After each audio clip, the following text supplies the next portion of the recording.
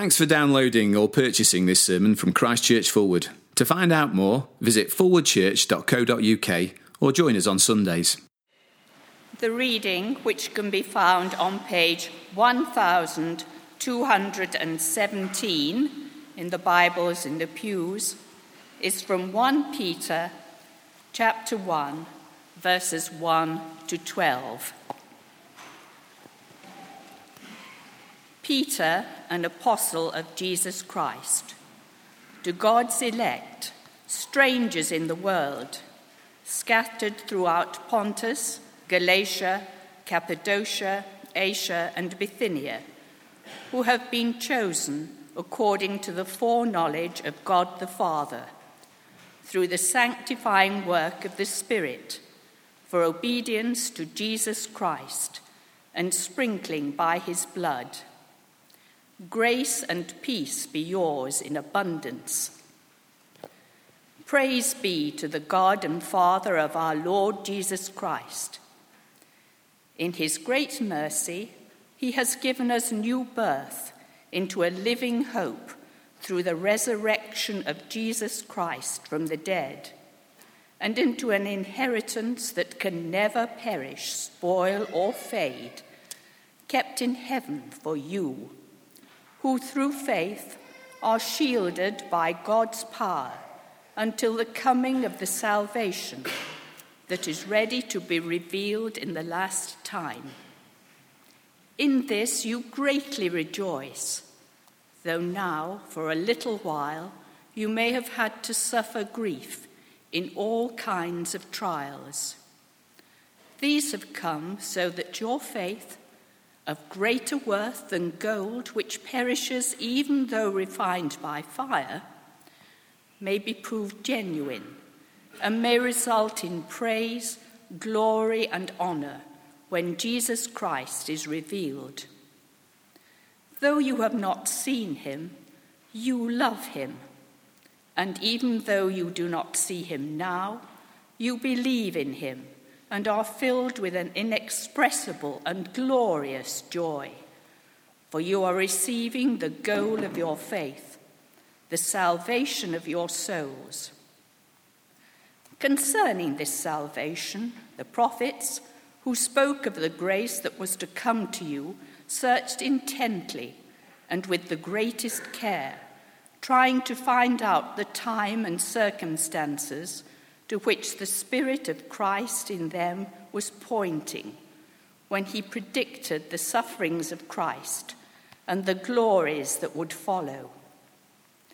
It was revealed to them that they were not serving themselves, but you, when they spoke of the things that have now been told you by those who have preached the gospel to you by the Holy Spirit sent from heaven. Even angels long to look into these things. Well, good morning, everyone. Great to see you here with us this morning. Do keep that passage from 1 Peter open. We're going to be spending our time looking at verses 3 to 5 together this morning, so you'll want to have that open as we get into it in a bit of detail. If we've not met, my name's Andy. I'm the Minister for Students here at Fulwood Church, and if we haven't met, I'll be just at the door on the way out, and I'd love to meet you, so do come and introduce yourself. And if you've been coming here for ages, I'd love to chat to you as well, so do be friendly, won't you? But let's keep this open. I'm going to pray for God's help, and then let's dive in together. So let's pray. Our Lord God, we thank you for a word that was written to serve us and for a gospel that is preached by the power of the Holy Spirit. And so we pray that as we come to look at this word together now, that you would help us by your Holy Spirit to understand what it says, to see more of you in your Son, the Lord Jesus Christ, and to better understand our lives and the eternal realities of our universe, and that you would change the way that we think and act and feel. In Jesus' name, amen. He is no fool who gives what he cannot keep to gain what he cannot lose.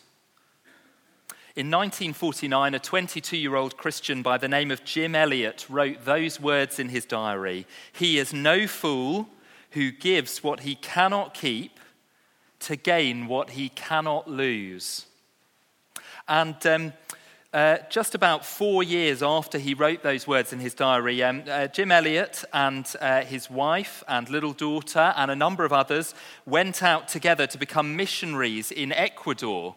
They moved to live in the Ecuadorian rainforest, and their goal was to reach a tribe called the Huarani Indians, who'd had little contact with outsiders, who, as far as they knew nothing of the Lord Jesus Christ. Their aim was to make contact with them and to tell them the great news of the gospel. It was a decision that cost them as a family in terms of their comfort. It cost Jim in his career. It cost them in terms of their health. And initially, things seemed to go well.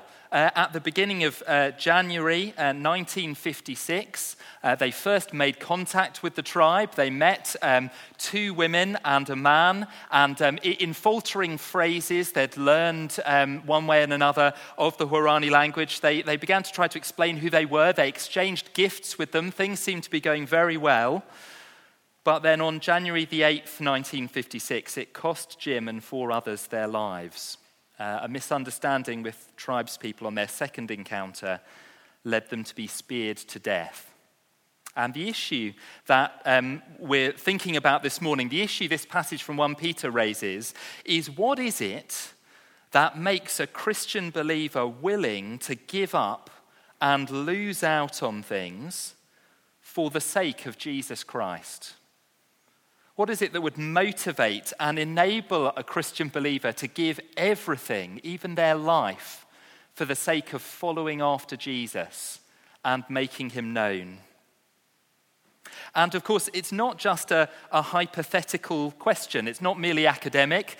Living here in Sheffield in the 21st century, you're unlikely to be speared to death. Even if you're a Nottingham Forest fan, you'll probably be fine. But following Jesus will cost you in any number of ways. If you're serious about believing his promises and obeying his commands, following Jesus will be costly. I think of a previous church I was a part of where the curate was taken to task by the national newspapers because he preached a sermon on 1 Peter about the Christian view of marriage. And he had journalists camped literally on his front lawn for a fortnight, hassling his wife and children for an interview or a quote. I think of another friend of mine who posted support for a Christian organisation on her Facebook page, and the next day she was called into the office of one of the partners where she worked and told to explain herself, and narrowly avoided being disciplined simply for being public about her Christian faith. A student I was talking to just over a year ago, talking about the distance that it has created in his relationship with his family since he started following the Lord Jesus Christ, because they just don't understand why he would give up everything and follow Jesus. And on top of that, we might just put all of the ordinary suffering of life in this world that the Christian faces and just goes on trying to trust Jesus day by day. It will cost you to follow Jesus Christ. I mean, in those sort of circumstances, it's tempting to simply withdraw into a Christian bubble or to give up on being faithful to Jesus and just blend in. But if we stick with Jesus, believe his promises and obey his commands, it will be costly. And what Peter wants to show us in these verses at the beginning of his letter this morning is what it is that makes a Christian believer willing to pay the cost, why it's worth it. We're beginning a new series this morning, looking at the Christian's future hope from the letter of 1 Peter. It's a sort of Advent series, but you get a week free this week before Advent starts next week. And Peter is writing to Christians who are finding living the Christian life to be hard and a struggle. Just look at chapter 1, verse 1 with me for a moment. How he describes them: Peter, an apostle of Jesus Christ, to God's elect, strangers in the world and scattered throughout Pontus, Galatia and so on. They feel like strangers In the dominant culture, they feel that they don't fit in. They feel like the big, loud voices in the media hate what they stand for. They're constantly swimming against the tide, like strangers. It's a word for refugees. They don't fit in. Scattered, few and small in number, just a few hundred in a city of many thousands, maybe the only Christian where they work. And Peter says, you're strangers, you're scattered. And then chapter 1, verse 6, though now for a little while you may have to suffer grief in all kinds of trials. And so here are Christians who are strangers, scattered and suffering. And Peter writes to encourage them to keep going. But he's got a cracking start. Just have a look at verse 3, the start of the body of his letter. Praise be to the God and Father of our Lord Jesus Christ. It almost feels sort of pastorally insensitive, doesn't it? Imagine my friend, she comes out of the meeting with the partner at her work, and she says, all of this has happened, and I've just been given a major telling off, and you say, praise God. And it just feels a bit insensitive, doesn't it? But listen to what Peter says in verse 6. He says in verses 3 to 5, he has truth for us. That means that verse 6, in this you greatly rejoice, though now for a little while you may have to suffer grief in all kinds of trials. See, what Peter has to tell us in verses 3 to 5 is something so good, so certain, that it'll make us keep going with Jesus even when it's hard. More than that, it'll make us rejoice and keep going with him with a song of joy on our lips and in our hearts, of praise to the God and Father of our Lord Jesus Christ. And in summing it up, I couldn't really think of anything better, anything more succinct or clearer than the words of Jim Elliot just over 70 years ago. He is no fool who gives what he cannot keep to gain what he cannot lose. 3 things that are dead certain for the Christian believer. First of all, the Christian can be absolutely certain of our new birth. The Christian can be certain of our new birth. Have a look again with me at verse 3. Praise be to the God and Father of our Lord Jesus Christ. Why? In his great mercy, he has given us new birth into a living hope. Remember the words of Jesus when Nicodemus, that great Jewish leader, came to see him at night time. And Jesus said, no one can see the kingdom of God unless he is born again. Well, Peter was there. He remembers those words. And he says, Christian, you have been given new birth into a living hope. That is a hope that endures through death, an ever-living hope. New life. The life that we live in this world is temporary and fragile at best, isn't it? Temporary and fragile. I've told some of you before about a friend of mine from school days called Pete. And Pete was the sort of guy that you can't help but envy. He was smart, he was impressive academically, he was sporty, he was musical, he was a delightful guy. He was the sort of guy you would basically hate if he wasn't such a nice bloke. But it's a tragic story, really. Pete got a good degree at university, went to work for a law firm in London. He'd just been given a big promotion at work. He was celebrating outside a pub in South London when a piece of masonry fell off the side of the pub and he was crushed dead where he stood. And life is temporary and fragile. It may be a freak accident. It may be illness, that diagnosis that comes in. It may simply be the ongoing process of aging. But the life we know in this world is too short and too fragile.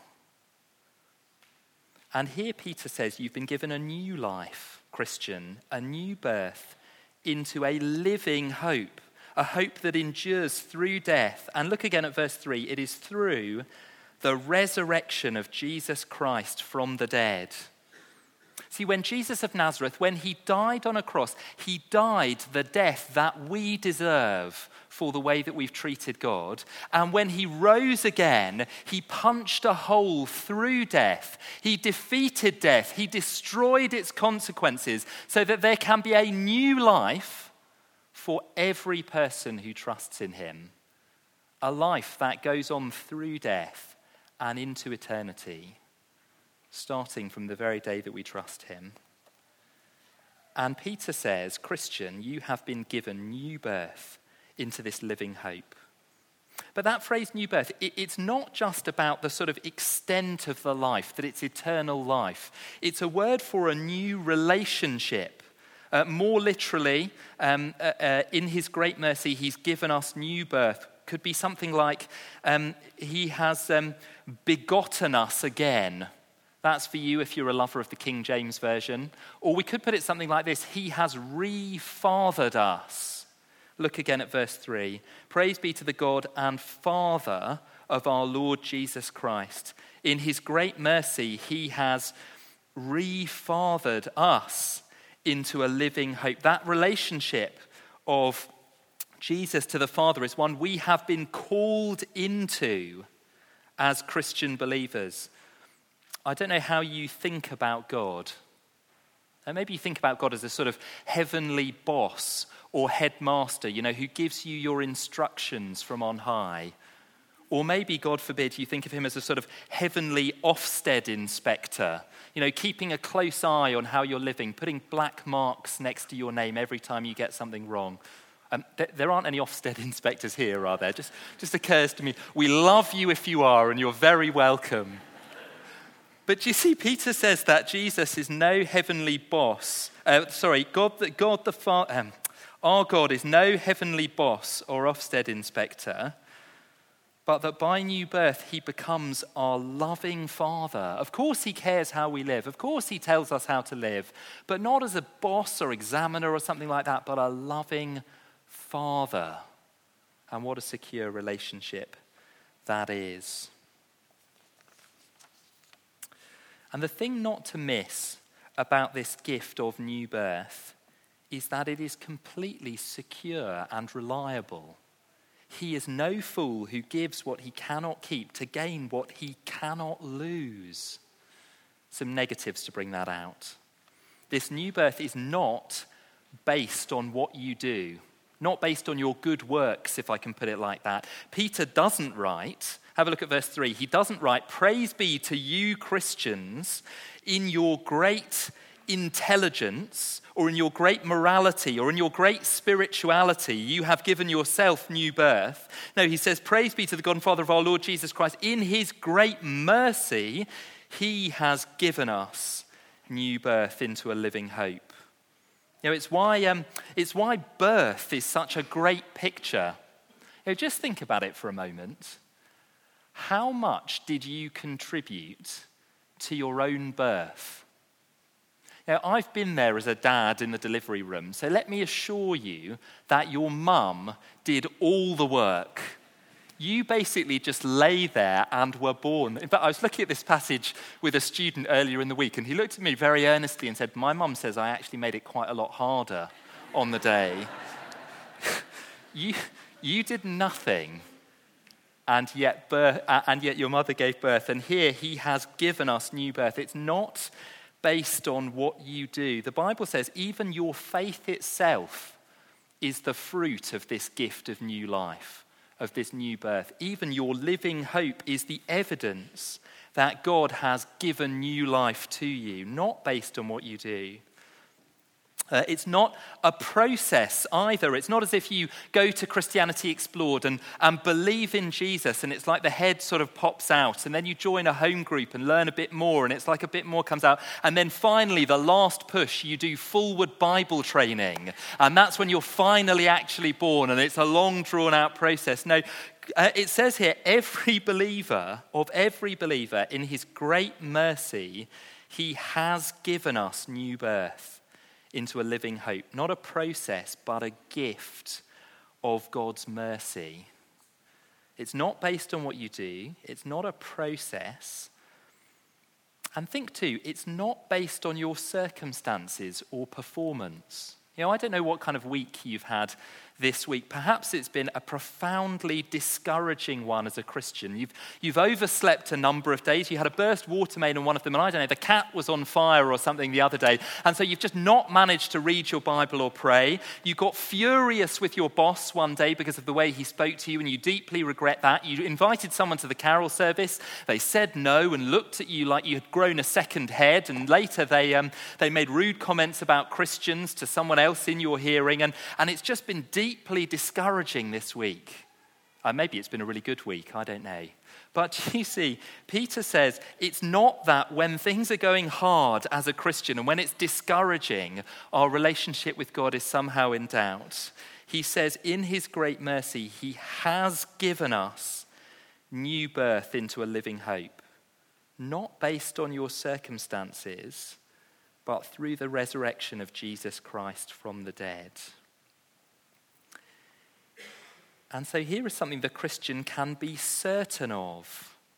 New birth, a new relationship that goes through death and into eternity.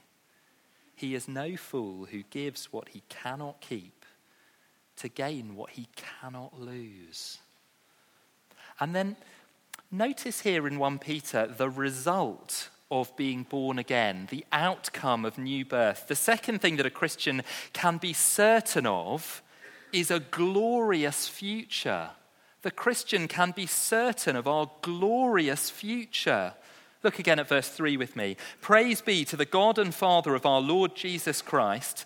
In his great mercy, he has given us new birth into a living hope through the resurrection of Jesus Christ from the dead, and into an inheritance that can never perish, spoil or fade, kept in heaven for you. I wonder what the world would be like in your dreams. What is the world as you long for it to be? Maybe it's for Sheffield to have weather more like the Bahamas. Maybe it's the difficult relationship that you just wish would be a bit easier. Maybe being a Christian to be a joy at work and not a constant swimming against the tide. In the Old Testament, God promised to his Old Testament people a great inheritance, the land of Canaan. It was described as a land flowing with milk and honey. And I don't know about you, I find that quite an odd phrase, to be honest, flowing with milk. They just love breakfast foods or something like that. But what it means is basically the land of their dreams.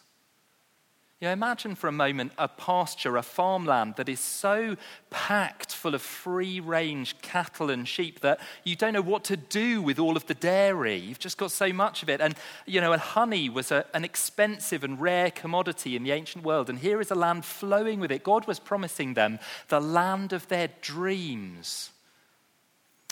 But of course, if you've read the Old Testament, you'll know that when the people got to the land of Canaan and when they lived there, because of their sin and the aggression of their neighbours, and because of the fallenness and brokenness of the world we live in, it never quite was the land of their dreams.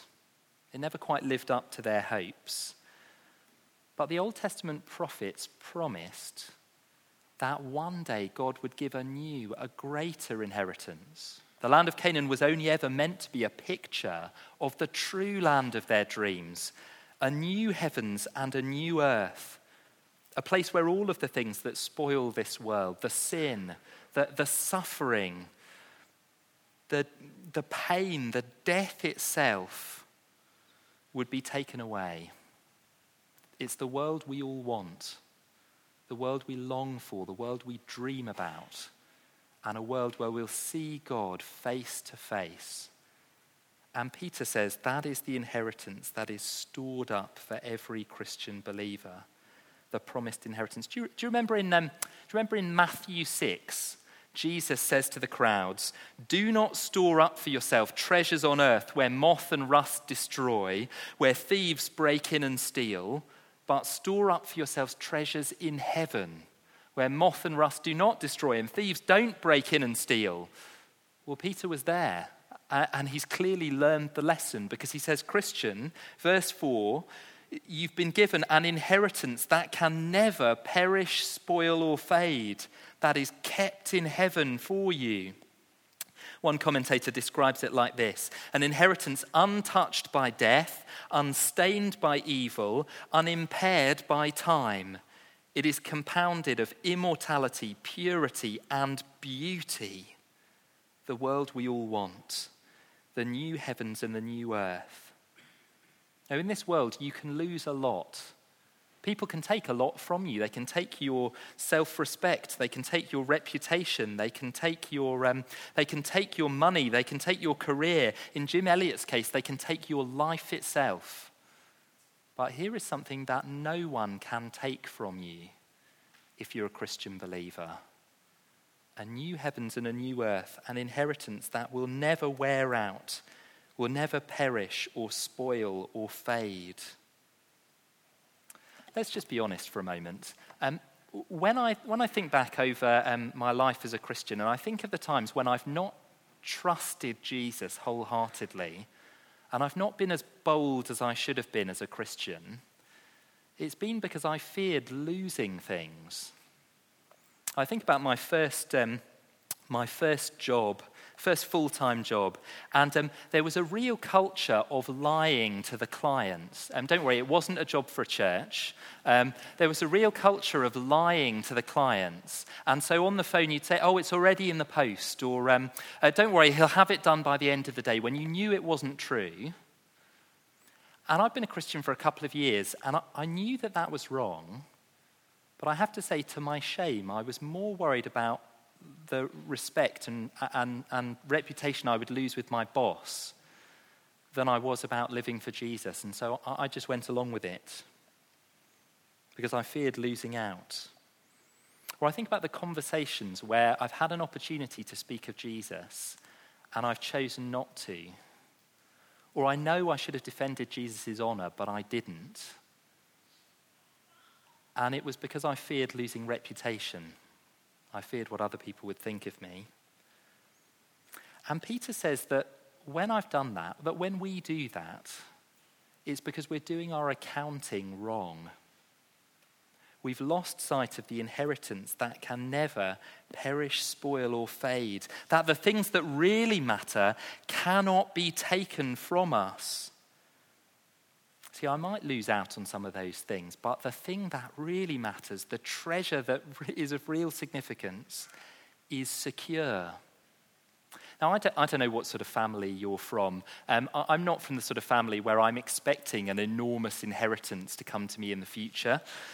There was a hotel owner in New York who made headlines in 2004 because she had a fortune of $4 billion, and she gave none of it to her children and all of it to her dog, a staffy who I think was appropriately named Trouble. And I don't know what sort of inheritance you're looking forward to, but there are basically two things that you need for an inheritance to be secure. You need the inheritance itself to be somewhere safe and not to be lost in the process. And you need to be there to collect it. You know, you need to live and be present to get the inheritance when it's coming to you. And now look at what Peter says in verse 4. A new birth into an inheritance that can never perish, spoil, or fade, kept in heaven for you. You see, you can't see it now, and yet it's prepared for you in the heavens, in a place where it cannot be lost or stolen or damaged or wear out. It's waiting for you there in the heavens to be revealed, secure. But more than that, look at verse 5. You Christians, at the end of verse 4, who through faith are shielded by God's power until the coming of the salvation that's ready to be revealed.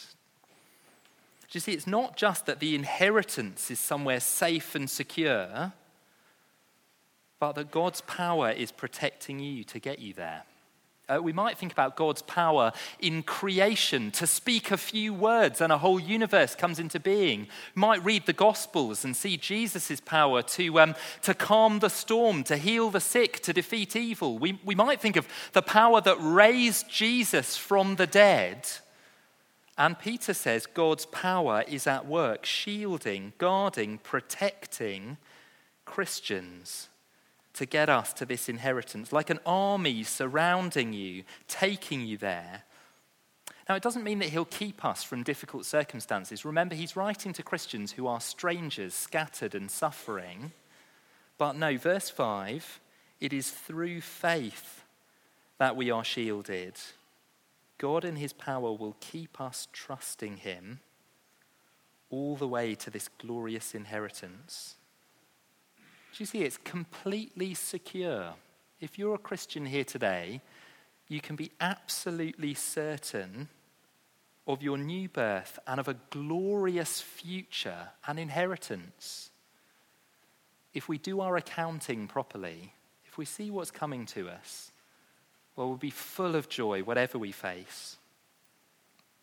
But listen, someone will say to me, Andy, that's all well and good. I love to think about the future, but I just feel weary in my Christian life. I've been seeking to live for Jesus. I want to go all out for him, but I just feel so worn down. You know, the struggle with my family, it just feels like we're getting further apart and they're more antagonistic to the gospel, not less. You know, going against the flow at school or at work is just exhausting, and I don't know if I can get up and do another week of it. You know, I invited people to the carol service last year and they all said no. And it's so hard to believe that some of them would come this year. I'm just exhausted in the Christian life. And look, the last thing that Peter says Christians can be certain of is an imminent rescue. Christians can be certain of an imminent rescue. Look again at verse 4. An inheritance that can never perish, spoil, or fade, kept in heaven for you, who through faith are shielded by God's power until the coming of the salvation that is ready to be revealed in the last time. Do you pick up the flavor of those words? This rescue, this bringing us out of our situation and our suffering and giving to us the wonderful inheritance, it's ready to be revealed. It's like it's itching to come out and be known. It's like Jesus is in heaven, just can't wait to come back and rescue you and give you this world that we all want. And so keep going. A few years ago, a friend of mine talked me into running the New York Marathon with him. You can probably look at me and tell that I'm not a sort of regular long-distance runner. And I made my best go of training. I won't tell you what my time was.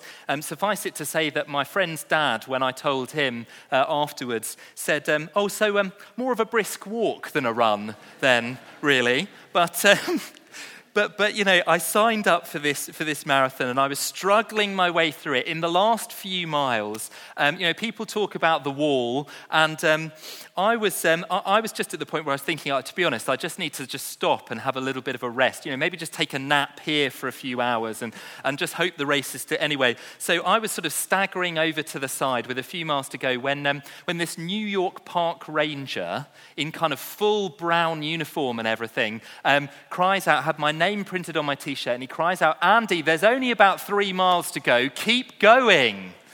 And it was just about enough to keep me putting one foot in front of the other and get me to that finisher's medal and the well done, more of a brisk walk than a run that I deserved. But you see, Peter is giving us a flavor of that here. You see, it may feel exhausting to keep going, to keep trusting Jesus' promises and obeying his commands when it feels very costly to live as a Christian. But Peter says there is a salvation that is ready to be revealed in the last time.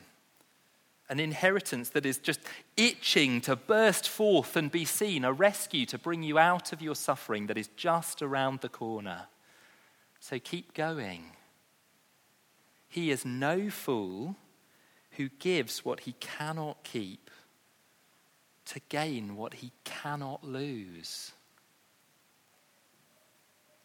In this you greatly rejoice, though now for a little while you have had to suffer grief in all kinds of trials. Now, I don't know what battles you're facing at the moment to live for Jesus.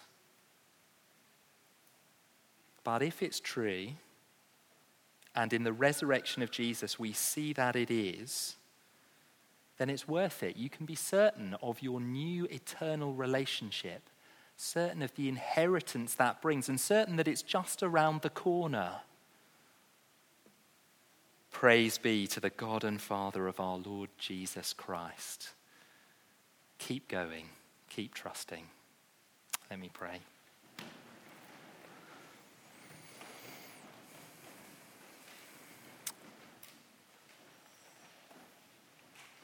Our Lord God, we pray that this week you would fix the eyes of our hearts on this great new birth that you have given us, in the wonderful future inheritance that is so certain for us, so that we would keep on going, knowing that it is just around the corner. We ask that that would fill us with joy and praise to your name, even as it's hard to live for you day to day. And we ask these things in Jesus' name. Amen.